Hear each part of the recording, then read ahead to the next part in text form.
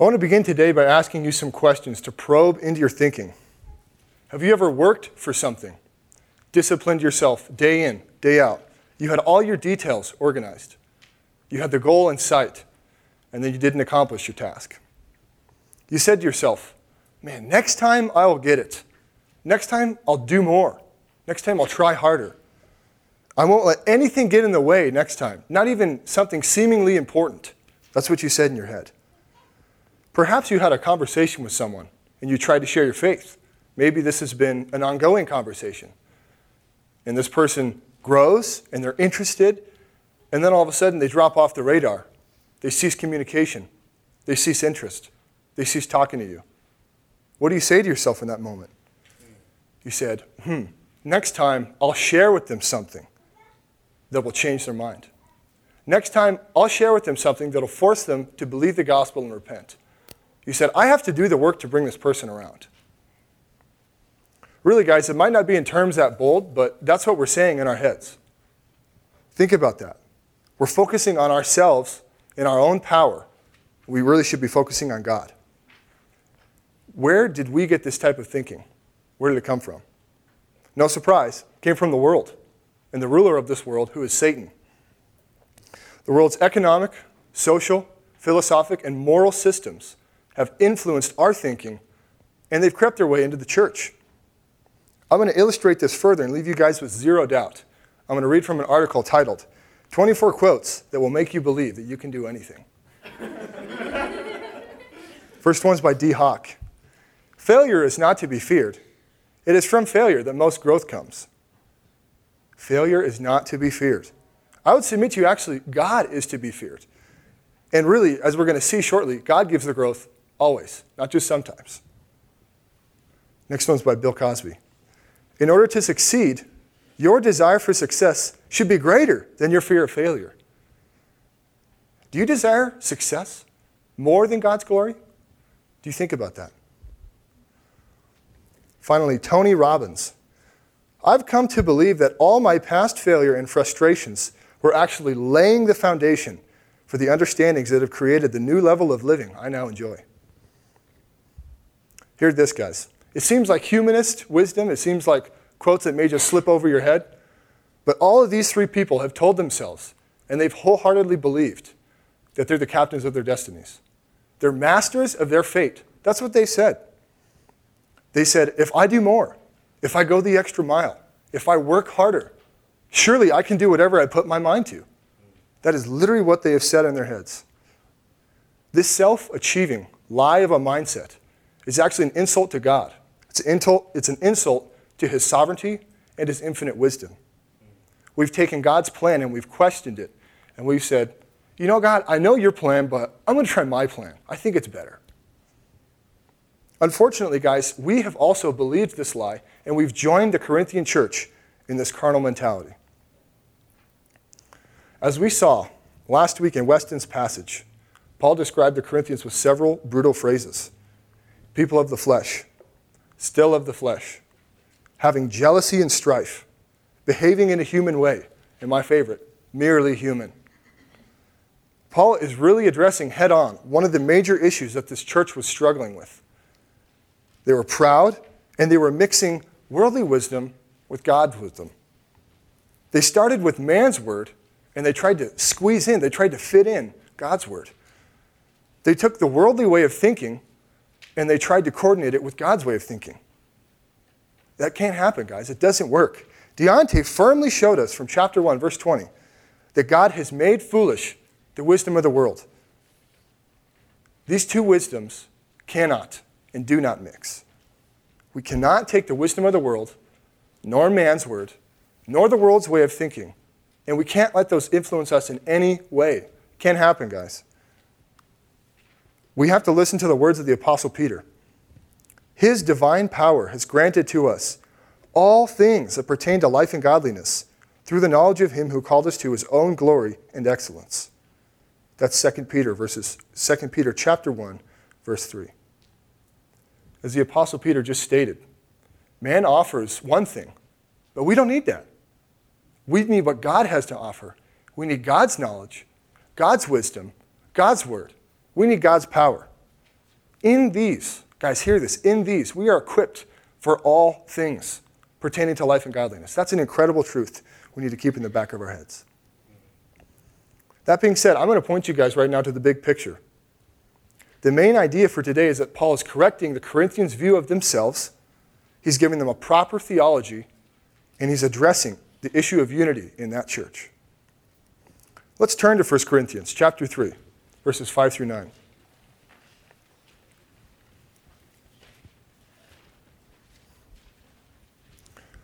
Paul here is continuing to correct and teach this church to separate itself from the world and to live as God has instructed. Let's read the passage. What then is Apollos? What is Paul? Servants through whom you believed as the Lord assigned to each. I planted, Apollos watered, but God gave the growth. So neither he who plants nor he who waters is anything, but only God who gives the growth. He who plants and he who waters are one, and each will receive his wages according to his labor. For we are God's fellow workers. You are God's field. You are God's building. All right, beginning this section, Paul immediately addresses an issue that the church in Corinth was struggling with previously. Chapter 1, verse 12, division. They had said, oh, I follow Paul, I follow Cephas, I follow Apollos. And as Weston said, there's that one weird group that says, I follow Christ. Who's that, right? Paul is attacking this worldly problem, and he's giving them his purpose and an accurate view of himself and Apollos. Verse 5 reads, what then is Apollos? What is Paul? Servants through whom you believed, as the Lord assigned to each. Hope you have your pens ready. I'm going to give you two references to listen to. We're not going to turn there. And if you'd like to write them down, please do. Acts chapter 18, verses 24 through 28, we find a description of Apollos. We're really just going to zoom in on the last verse, 28. For he, that's Apollos, powerfully refuted the Jews in public, showing by the scriptures that the Christ was Jesus. The key to see here is obvious, guys. Apollos was a powerful, zealous guy. He was fired up. He boldly told the religious leaders the truth. He didn't care. He went up to them and he said, the Christ is Jesus. You need to know this. We're going to transition to Paul now. I'm sure you guys are familiar with this passage. Philippians chapter 3, verses 4 through 6. Paul's giving his summary of himself, basically his biography, but we're going to hone in on verse 6. Paul says about himself, as to zeal, a persecutor of the church. We know Paul quite well, but nonetheless, he also was zealous, powerful, and very enthusiastic. He was so enthusiastic, he even says about his zeal, before he became a Christian, he was so fired up to do what he thought God wanted him to do, to crush the Christian insurrection. While these two men were on fire, they had achieved great things, perhaps. They recognized that God was the only person who could give the growth in that scenario. God caused the results to happen, and as such, they submitted to him willingly.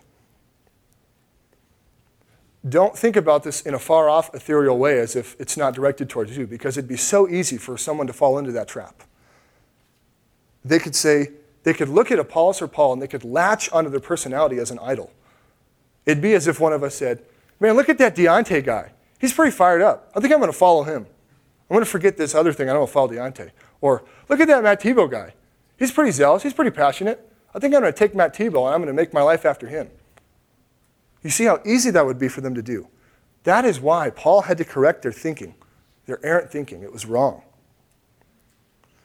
The worldly tendency for idolatry in this church was strong. But immediately, Paul shuts this idea down, and he gives them an accurate view of himself and Apollos. The second half of verse 5 reads, servants through whom you believed, as the Lord assigned to each. Paul referred to himself in the plainest, most base terms, a servant. But catch this, he didn't refer to himself as just a servant, but a humble servant. Notice his question in verse 5. It's not what you would expect. He doesn't say, who is Paul? Who is Apollos? It's what? What is Paul? What is Apollos? He's not questioning himself as a person. He's questioning his very essence, his very being. He knew who God was, and he knew he had to look at himself rightly in light of that. This is such an excellent attitude for us to have, guys. Humility in light of who God is. Do you think about that? Do you ponder that? Even though Paul and Apollos were two zealous, fired up, enthusiastic guys, they recognized God was so far greater than them, and that to God, really, they were replaceable, expendable, and unworthy servants. Do you recognize that God can use someone other than you to accomplish his will? Are you thankful that God is using you and me at all in light of our broken and our depraved state? Paul and Apollos, servants with an excellent, humble mindset. As servants, they had a job to do. And as it says in the text here, Paul was the planter and Apollos watered. Verse 6 shows the roles that each of them played. And while what they were doing was important, God could have used anybody else. He didn't need Apollos or Paul in the position he had them. Even so, Apollos and Paul submitted willingly and faithfully. God can accomplish his work without Apollos, without Paul, and without you or me for that matter. He doesn't need us. He could use anybody else to do a better job, perhaps. The real focus of this whole entire letter to the Corinthians, Paul is taking the Corinthians' focus off themselves and he's directing it to God and to the truth. Taking their focus off the Corinthians and putting it on God where it needs to be. Let's look at verse 7. Paul now shows that he and Apollos worked as a team. They worked as one. They were of the same purpose in mind. But even so, they recognized that they were expendable, they were replaceable, they were disposable, they were substitutable. Someone else could have taken their place, no problem. To me, that's interesting. It begs the question in my mind, does God need us? Are we a necessity to God? Could he be able to do his work without us? Newsflash, he could. He totally could. He doesn't need us. God can use whomever, however he chooses. He could use any person to accomplish his sovereign will and his kingdom work. But think about this, guys. It is such a privilege to be used by God. Such a privilege. Although we are not important, God is using our work in accomplishing his sovereign will. What a mercy and honor that God would even think about using us. Not just that he would redeem us, but that he would take us to be used by him for his glory. Redeemed us from sin to his work. We were spiritually dead, and now we are living for the glory of God. Really, guys, I hope this makes you prostrate, fall, and step back and worship God as we ponder his infinite wisdom and his mercy and his provision. Are you thankful that the Lord has chosen to use you? Do you think about all the Lord has provided you? Do you ponder what he's done in your life? I'm going to point to this provision in verse 6. Notice the tense. Notice the grammar here. Paul planted and Apollos watered, but God gave the growth. Other translations on this verse read, God was giving the growth. And really, the distinction can be seen in verse 7. God is giving the growth. To word this another way, God is continually, actively giving growth. Did you catch that? Presently, perpetually, unceasingly, God is giving growth. Paul and Apollos had roles that they fulfilled in the past tense, but God, present tense, is giving growth and will continue to give growth. He's going to fulfill that role as only he can. Paul and Apollos had roles in preaching the word, evangelizing, shepherding, proclaiming truth. And really, God was the ultimate worker. They had roles to do, but it was God who was working behind the scenes. Really, as only God can do, even though they were doing their job, God created spiritual growth and salvation out of that situation. I'm going to share something with you guys that might blow your mind. Hopefully not, though. No gifted evangelist, no talented preacher, no convicting author, no impassioned speaker is able to give spiritual growth. God has a monopoly. He has all the pieces. He has all the control and authority over spiritual growth. God and God alone can give spiritual growth. Remember that. He creates life out of death. He creates something out of nothing. If you have placed faith in the Lord Jesus Christ and repented of your sin against a holy God, He's taken your spiritually dead and unresponsive condition, and He's given you life everlasting. Ephesians chapter 2, verse 1. And you were dead in your trespasses and sins, jumping to verse 4. But God being rich in mercy, because of the great love with which He loved us, even when we were dead in our trespasses and sins, He made us alive together with Christ. By grace you have been saved. Ponder that, guys. Our God is an incredible God who takes us by His grace. He breathes life into us for His purpose and His glory. What a salvation. What a God we serve. If you're a child of God, I really want you to hear this next portion carefully. Paul and Apollos were united in purpose and in mind, and they knew that they would be held accountable for their efforts. Verse 8 reads, Now the one planting and the one watering are one in purpose, and each will receive his own reward according to his own labor. I'm going to read that one more time. Now the one planting and the one watering, that's Apollos and Paul, are one in purpose, and each will receive his own reward according to his own labor. We will stand before God one day, and we will be accountable for what we have done. Each will receive his own reward. That's what it says. Let me give you another verse to clarify. Turn to the right in your Bibles to 2 Corinthians chapter 5. This actually is the fourth letter of Paul to the Corinthians. There was one before 1 Corinthians and one after. We're going to hone in on chapter 5, verse 10 of 2 Corinthians. For we must all appear before the judgment seat of Christ, so that each one may receive what is due for what he has done in the body, whether good or evil. This good or evil phrase can be somewhat misleading, perhaps. You could rephrase it like this. We will receive what is due for what we have done in the body, whether profitable or useless. It's not the idea of, oh, he's doing good and he's doing evil. It's a contrast between better and best. The emphasis is on whether your life is serving God in an excellent way, faithful way, or is your life a splash in the pan?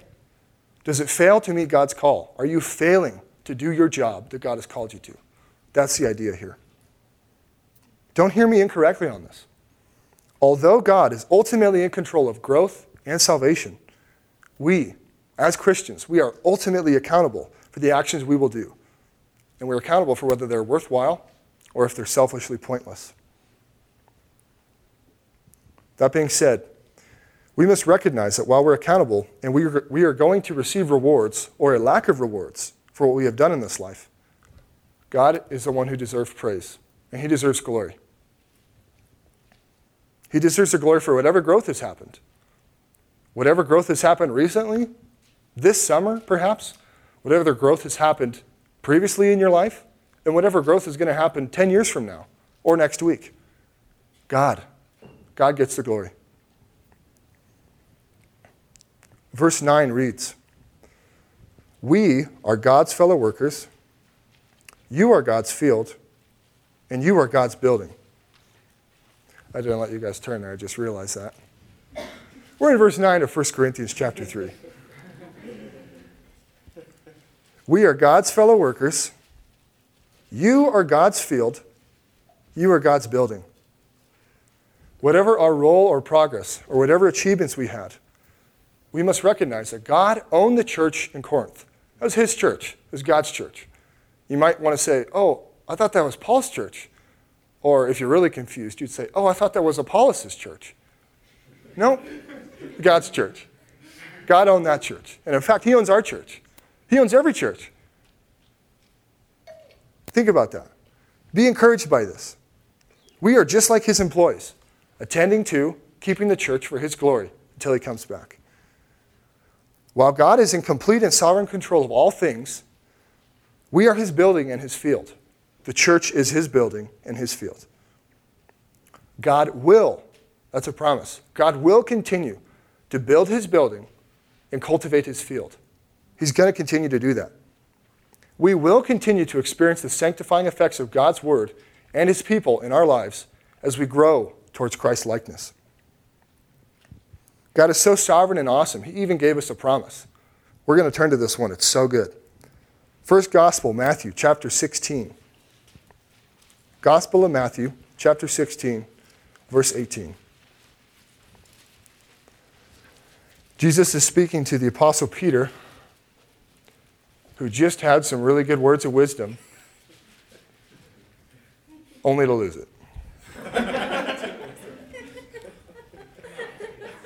So now Jesus is speaking to Peter in between there, and he says, I'll read for you guys. And I tell you, you are Peter, and on this rock I will build my church, and the gates of hell shall not prevail against it. Since we weren't there, we couldn't see Jesus pointing or making hand gestures or waving or indicating who is which rock.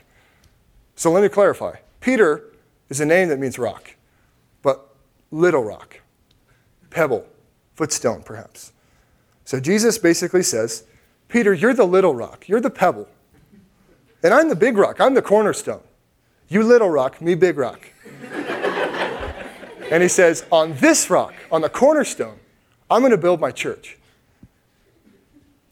The cornerstone is going to be the foundation for God's church. That's Jesus. It's not Peter. It's Jesus.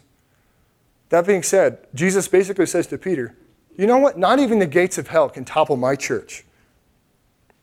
Do you consider that? Do you think about that encouragement, that motivator, and that foundational truth?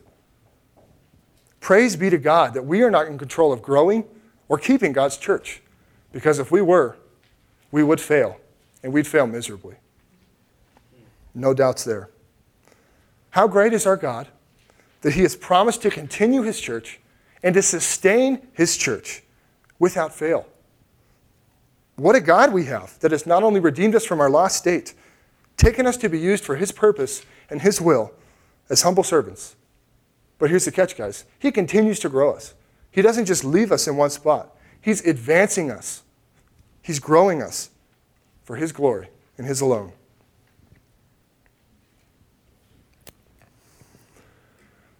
We've unpacked this text to whatever extent, and now we must respond. God's word demands our focus and a response. So if you've tuned out, tune back in. Listen up. Get your ears on. If you're here today without the Lord Jesus Christ, unfortunately, you cannot and you will not experience growth from God. You must repent and believe on the Lord Jesus Christ alone for your salvation. If you've not believed in Christ, you're spiritually dead.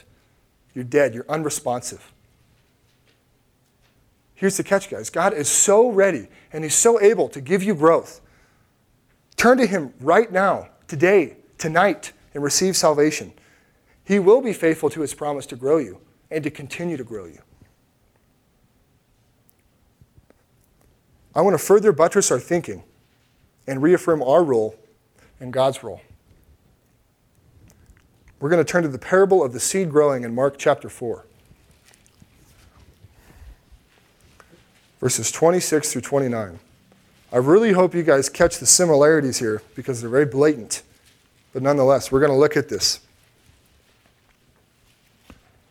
Gospel of Mark chapter 4, starting in verse 26. The kingdom of God is as if a man should scatter seed on the ground. He sleeps and rises night and day, and the seed sprouts and grows. He knows not how. The earth produces by itself first the blade, then the ear, then the full grain in the ear.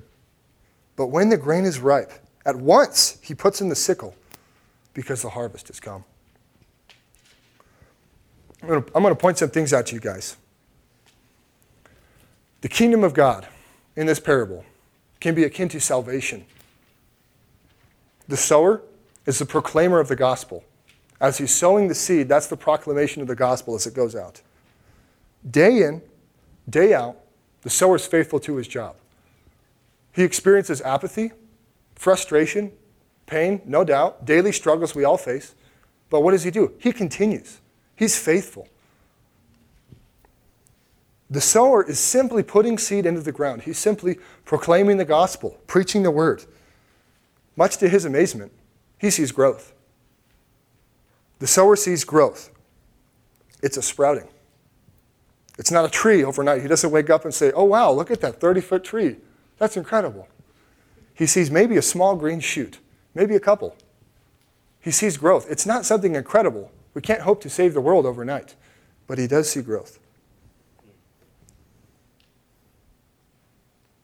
The process described as the seed grows, it's a strange process. The sower doesn't even fully understand it.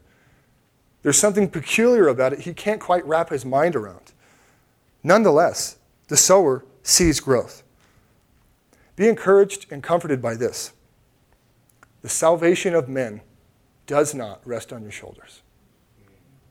You may think, man, I have to do the work. I have to go here. I have to be here. Music on Main, evangelism, be at Cross Life. God can save people. You can't. It's not in your power to bring someone from life to death. Only God can do that. God calls you to be faithful. This is my favorite part of this whole parable. The sower is not the agent of growth, but God is. Even so, God is permitting the sower to experience the full joy of reaping the benefits of salvation. That last verse reads, at once, when the grain is ripe, he puts in the sickle because the harvest has come. That's the joy, guys. We get to see people come from darkness to light. We get to experience that. What a grace. What a privilege that is. To summarize what we've learned from this parable, we as sowers, we have a job to do. We must proclaim the gospel. We must do that faithfully. But also remember, we can't save the world in a day. We maybe can't even save 20 people in a day. But nonetheless, we must be faithful. In the same way, God is faithful and he's sovereign.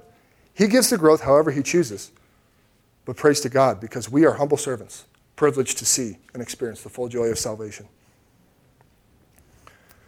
We have recognized that God is ultimately in control of all growth and all good things in our life. To conclude, we're going to zoom out and we're going to examine God's character, namely his sovereignty, with the help of Charles Spurgeon. He who often thinks of God will have a larger mind than the man who simply plods around this narrow globe. The most excellent study for expanding the soul is the science of Christ and him crucified, and the knowledge of the Godhead in the glorious Trinity. Nothing will so enlarge the intellect, so magnify the whole soul of man, as a devout, earnest, continued investigation of the great subject of the deity. And while humbling and expanding, this subject is eminently consolatory. Oh, there is, in contemplating Christ, a balm for every wound.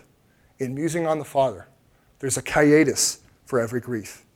And in the influence of the Holy Ghost, there's a balsam for every sore. Would you lose your sorrow? Would you drown your cares? Then go. Plunge yourself in the Godhead's deepest sea. Be lost in his immensity, and you shall come forth as from a couch of rest, refreshed and invigorated. I know nothing which can so comfort the soul, so calm the swelling billows of sorrow and grief, so speak peace to the winds of trial, as a devout musing upon the subject of the Godhead. As we hear from Charles Spurgeon, it's not only a great challenge when we reflect on God's sovereignty and our inabilities, but it's an excellent encouragement and an affirming truth. Let's pray.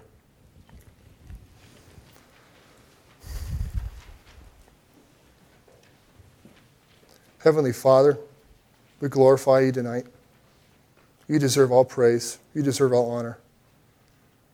Lord, help us to recognize our role in this life and your role in our life, God. Let us not be self-focused. Let us be focused on what you've called us to do, Lord Jesus. Faithfully proclaim the gospel and leave the results to you. Teach us, Lord. Glorify yourself through us. And I pray that this evening will be a time of encouragement and fellowship. We thank you for your word. We thank you for its truth, God. Lead us. In Jesus' name we pray. Amen.